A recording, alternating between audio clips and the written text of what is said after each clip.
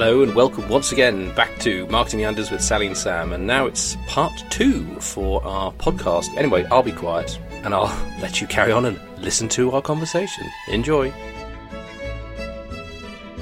I mean, that's the crucial thing. Would you say that the communication really then, and the ongoing communication and checking in is important? Because of course businesses change, don't they? I mean, you could be in a position where you feel you've got everything working together, but then you lose certain members of the team, or perhaps, as we see at this moment, massive external pressures are enacting upon all of us at the moment. And therefore, do you think this regular, what I describe it as a health check, almost alignment health check, is important? Do you think that's the thing we should do? I think there are two things. I think there's communication, but also I think there's understanding what each of the other people do as well.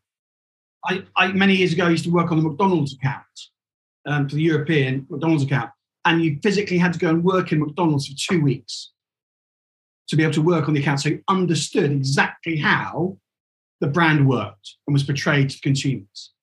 And it was a real eye-opener because you really then understood what the brand stood for and where it was. And I think quite a lot of bigger companies, and I know they kind of go and you can go and kind of do a job swap. So sales can go into marketing for a couple of weeks and vice versa, and go on the brand team. So you understand different aspects of what the bigger picture looks like, rather than just being siloed and going, oh, all I've got to do is hit my target in sales. There's a bigger picture. My marketing budget is this, and I'm just running this campaign. You understand, people understand why they're doing it and why they're doing other things on the periphery as such. But I think are we businesses are driven by top line sales at the moment. Well, in my opinion, they are. And it's all about the result on a Friday, the result at the end of the month, and the results in the quarter. Is it too much shortism in the view of the business and the expectations set at the top? I believe there is, and I believe that just slowing that process ever so slightly to give people understanding around the rest of the business reaps rewards a couple of months down the line, maybe even a couple of quarters down the line, where they can understand what the impact of a decision they've made in marketing, for argument's sake, impacts on sales, brand operations, or even further afield in the business as well. So I agree with you, Andrew. I think that understanding how the business actually operates, who its core market is, what its message is, how it wants to get there is key. And that's, again, I hate to come back to the John Lewis example, but it's very, very similar with that again, where they are aligned. The business understands, the individuals in the business understand what they're there to do. They're not there to sell bread, eggs, milk. They're there to provide the best possible service to an individual shopping for their food, or whether they're buying a TV, to provide the best service. And actually that comes full circle with people coming back to purchase stuff at a later date. 20 years ago, I never envisaged, coming from electrical retail of Currys and Dixons, I never envisaged shopping in John Lewis very often. But it's my first port of call every time now. Am I right in saying, I think that there's the main big store in High Wycombe, where they have their sort of offices and everything. Don't they have every single management candidate and trainee, they all have to serve, you were saying about going to McDonald's and serving on the shop floor, as it were. They all have to do, I think I'm right in saying, in terms of an HR process, they all have to be doing the jobs all around the business to begin with. So they get very early on, straight away, that understanding of, again, this is how the brand's represented, actually, where the action is with the customers as well. So that must be one process, I suppose, which they have in place, which helps to perpetuate that, I suppose, over the generations, eventually, because it's been around for such a long time. Well, I think during the COVID period, certainly the first lockdown, Waitrose Distribution Centre is not too far away from where I live. And the staff were, and it's an office as well for purchasing and buying, etc. And the staff were kicked out of the offices and put into stores to support the stores in keeping the stock and keeping the shelves full. And speaking to a number of staff who weren't in uniform, they were in a shirt and a pair of jeans, stacking shelves. Are you agency staff? They go, no, we come from head office, because we understand that actually this is about the brand delivering what it says it needs to deliver, which is customer service. We've got stock in the shelf, we've got stock in the warehouse, but we're going through stock and products faster than we can replenish. And at the time, they couldn't recruit. So getting people that experience on the shop floor certainly, for me, seemed to reap lots of rewards for them in many ways that they probably still don't understand. It's interesting because I think you have to be honest to do alignment. You have to be keen and you have to be honest. And I think one of the main things businesses possibly need to do is I would be very surprised if every single business couldn't find an example of a moment when being not aligned was a real, genuine problem. So that marketing had put out a campaign without talking to sales, what was going to be expected, saying, okay, everyone, we will pack up all your product in a special Christmas box with a bow on it for Christmas. Just buy it online and that'll be fine. Great. And we launched this campaign, off it went. And operations had kittens. They said, what do you mean we've got to put all these books in a box and put a bow on top of it? We haven't got time in the warehouse to do that. And I think you need to sit down carefully, look at your business and say, can we think of a time when not being aligned mattered? And I'd be very surprised if people can't think of one. Yeah, it's interesting actually, because I remember, a typical a business I was involved with a number of years ago where there was a typical, I was actually, I suppose, the crux of misalignment, actually, I would say. So this was to do with actually planning of how much space we could give to certain promotional campaigns, which were promised to clients from the sales side. But there were about 3 different sales teams and me as well, and then other pressures from internal people looking to get space basically in a communication. And this was a weekly meeting, and there was this sort of vibe. Literally, it was like just a horse trading market really, which I had to preside over on a regular basis. And looking back, you think, gosh, if there'd have been a better way of doing this, we could have realized so many more opportunities rather than just solving a problem. We could have had more opportunities, because regularly you'd have the sales guys coming along saying, oh, well, I've promised this and this, that, and the other to a new client. And what can you do for me? Or rather, you need to do this somehow and make it work, rather than us coming together before that meeting had happened and going, well, actually, why won't we try this? Or we could try and do this. And it made me think actually about whether, better aligned teams are more innovative and can actually, if they've got better flows of communication about what the customer needs and where the market's going perhaps as well. As you say, if you've got everyone in their silo just performing to their own metrics effectively, or their KPIs, and that's all they're focused on, if you're actually focused on, this freer flow of communication and understanding of what the customer needs, surely you've got a better, again, ecosystem for innovation, would you say? One would hope so, absolutely. And that, more eyes on a problem often solve it. So that if marketing is finding it particularly difficult to find leads for this particular sales team, don't just, it's important not to sit there and huff going, oh God, this is a nightmare. Why don't you go and talk to the sales team and say, let's spend half an hour actually sorting out where we think these leads are, how we can find them. Because it could be that sales is pissed off they're getting the wrong leads because nobody's ever talked to marketing about exactly what kind of leads they want. They think, oh God, a whole load of leads from Austria. We're not interested in Austria. But nobody's told them. So we need that kind of alignment, and it can solve things really quickly, and it'll change. It is possible, although being aligned takes some time and reaping the benefits takes some time. There can be some really good quick wins to it. All of a sudden, marketing isn't wasting its time finding purposeless leads because they've started talking to each other, or they both recognise the main target that sales and marketing should share, but very often don't. I think also what we want to do with Connect is be able to give those silos the confidence to speak out and be different, and to have that education and understanding that actually don't sit there and keep stum.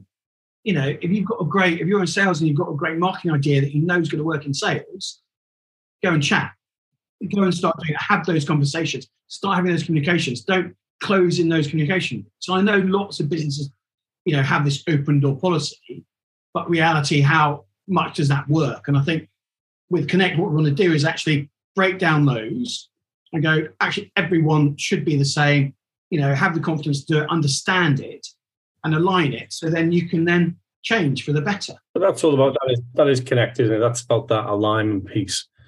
Finding that common language, the common goals. And Sally and I, we talk about this all the time around marketing, working on programs 2 to 3 quarters out, and sales are still looking for a program in this month, never mind this quarter.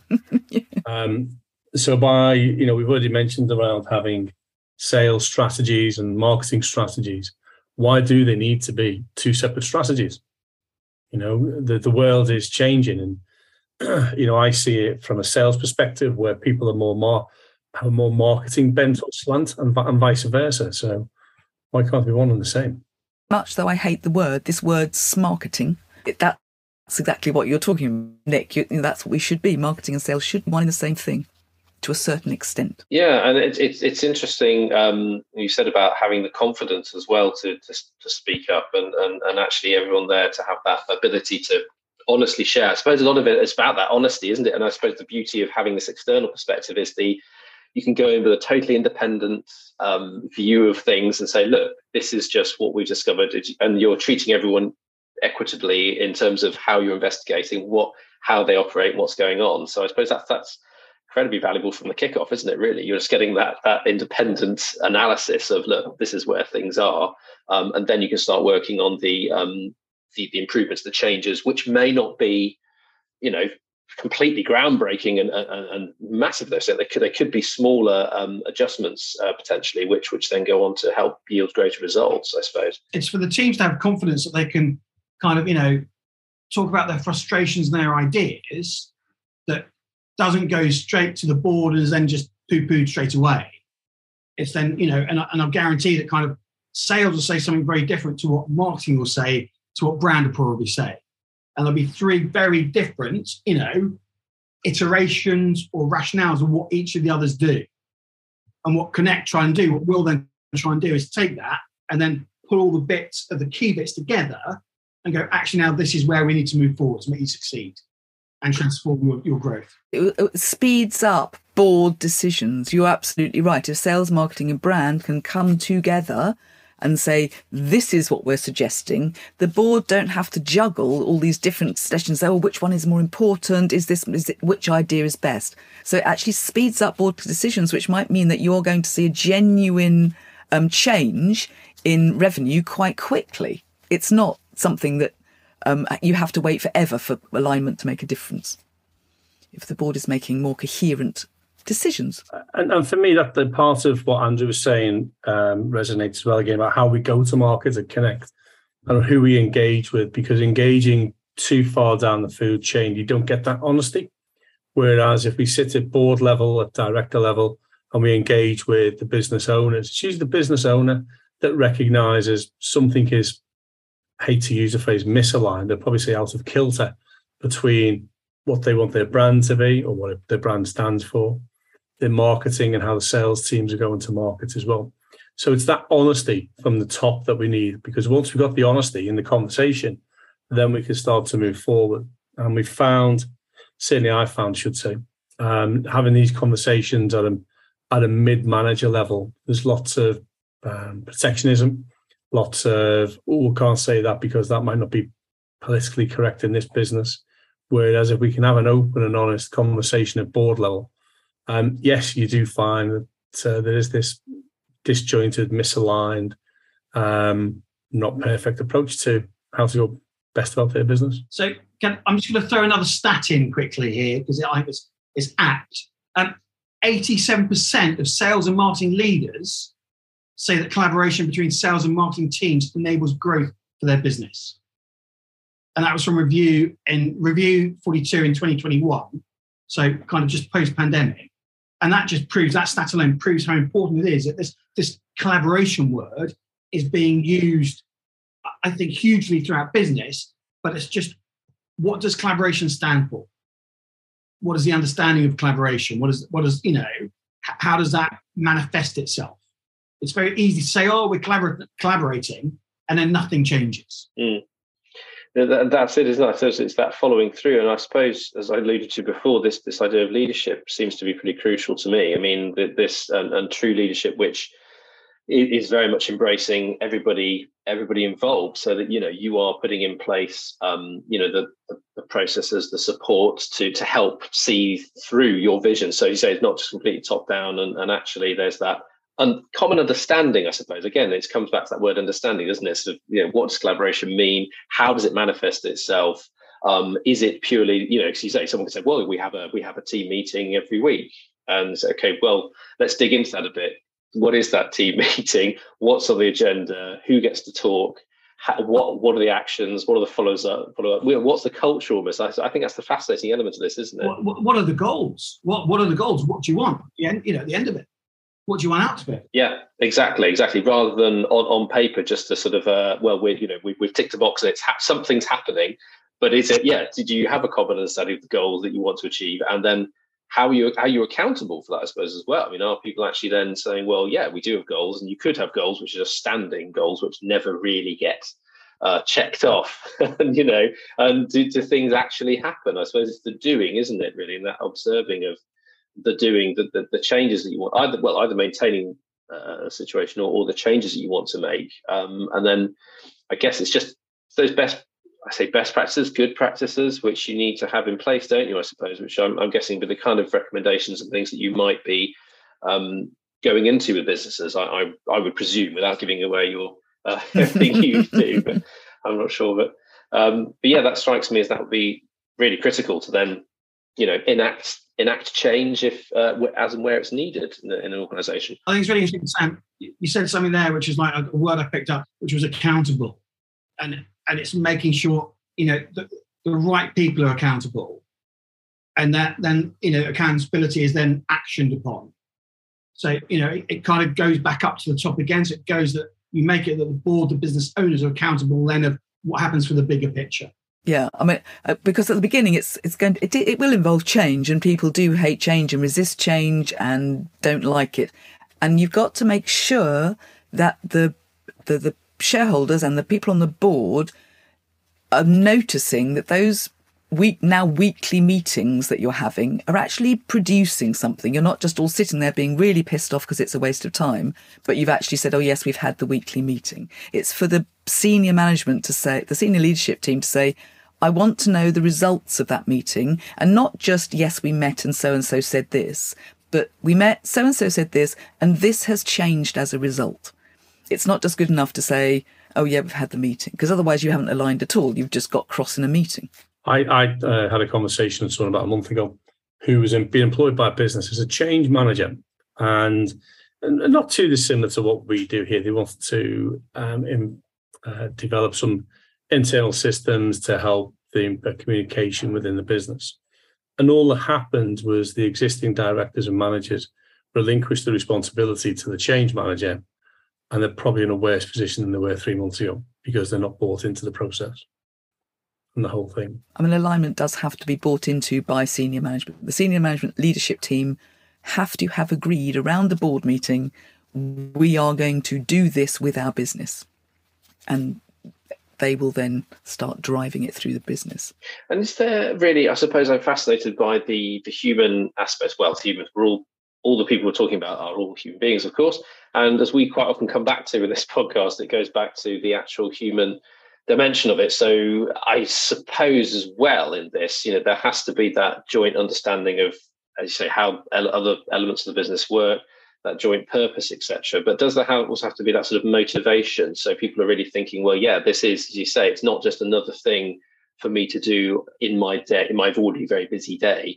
It's actually something which it's really important, or it's critical for the future success of the business and my future success within my role and my team. So I guess you have to really kind of get that across, and then build that, I guess, what am I trying to say, like an understanding, but also a kind of a, on a manager or director level basis, they've got that real, this is something I am bought into, and yes, I can see that it's having positive results for the business as a whole, but also for me and my team. But I guess you need sort of some metrics or some level of degree of understanding to that, do you think, to actually make that then successful across all the different teams that you might be working with, do you think? I think you're right. And I think you have to be in a position to hear some quite tricky answers. As a manager, you're going to get people saying, well, I can't go and talk to sales about that because I haven't got time. And you're going to have some tricky conversations where you say, actually, we're going to have to change what you do as your job, because it's so important that you talk to sales about this that I want you to not do this. So people may have to actually change people's work structures. which can be difficult and awkward. So it's not as if alignment is just, oh, well, yes, we'll all just become aligned. All we've got to do is hold hands and then it's all fine. You can't sort of align. You have to have it in people's consciousness. And so people are going to have to give things up to become aligned, potentially, or do things they don't want to do, So that's Sam, the early part of your question I was talking about is that means more work for me. For me, it's a bit of a misnomer, because all we're doing is changing behaviours ever so slightly, not asking people to do more, but actually becomes easier because the team, your team, and the other teams around you, and then ultimately the business, start to think in one way. And if you think, going back to the football analogy, if you look at how the England women's team did recently, and they're probably ranked 5th or 6th as a technical ability globally.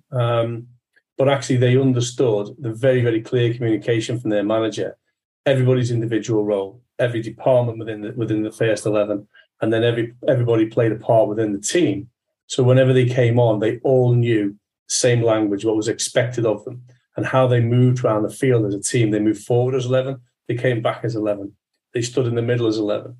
And that's ultimately how they won that championship.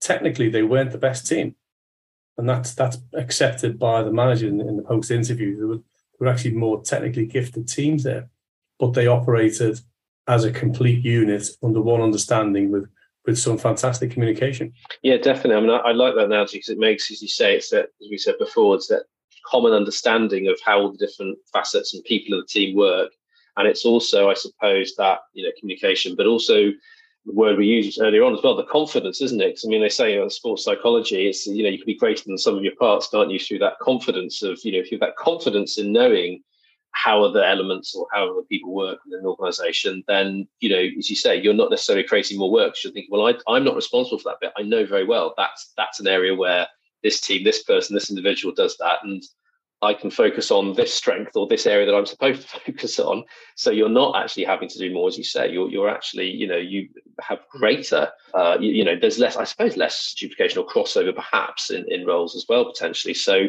absolutely, yeah, very much not being something where you have to do more, take more responsibility or more work in a particular role. Yeah, no, it's really like that analogy a lot. It's almost, working smarter, not harder. And the German team, going back to that communication, Nick, the German team came on with a piece of paper. I don't know whether you can remember in the World Cup final as their communication tool. And I think England, they knew exactly what they're doing from the get-go. They didn't need any bits of paper coming on as to kind of change direction of the result. Do you know what? That I remember exactly that piece of paper. Do you know, at the time, I remember shouting out. So I was watching this Arsenal on holiday, actually. I was watching it with Italian commentary, but I could see what was going on. And I remember that piece of paper, like a sort of an A5 piece of paper coming on. And I've never seen anything quite like that. I've seen players being briefed before they go on by an assistant coach. And then they've got, okay, right, you're switching there, you're going there. But there seemed to be a huge amount of scrutiny of this piece of paper going, right, so let me just take you through this. There's a 5-point plan here. Da-dum, da-dum, da-dum, da-dum. And this substitute going on and talking through this very complicated idea. And I thought, exactly that, yeah. Why do you need to do that at this stage? What they needed was a PowerPoint. Sam, do you know why? Do you know why? Because in their training and in their lead up to that game and into the other games, is they didn't understand what that alignment meant to that team. And if something went wrong, how they would counteract it. And yeah, we've all laughed and joked about this bit of paper over the last couple of weeks or so. But TV cuts in different ways.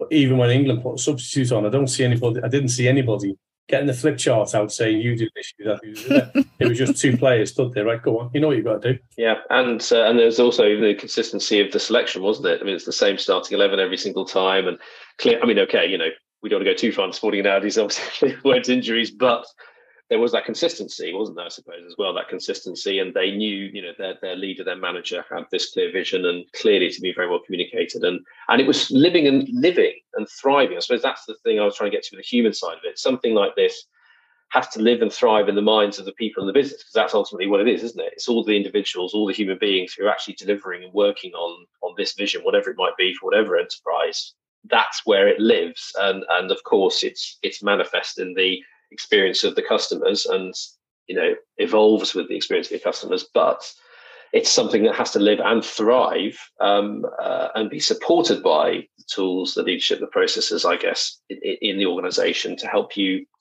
continue to deliver that sense of alignment, I suppose, if that makes any sense at all. But if you bring that back into the business world, that vision is your brand strategy.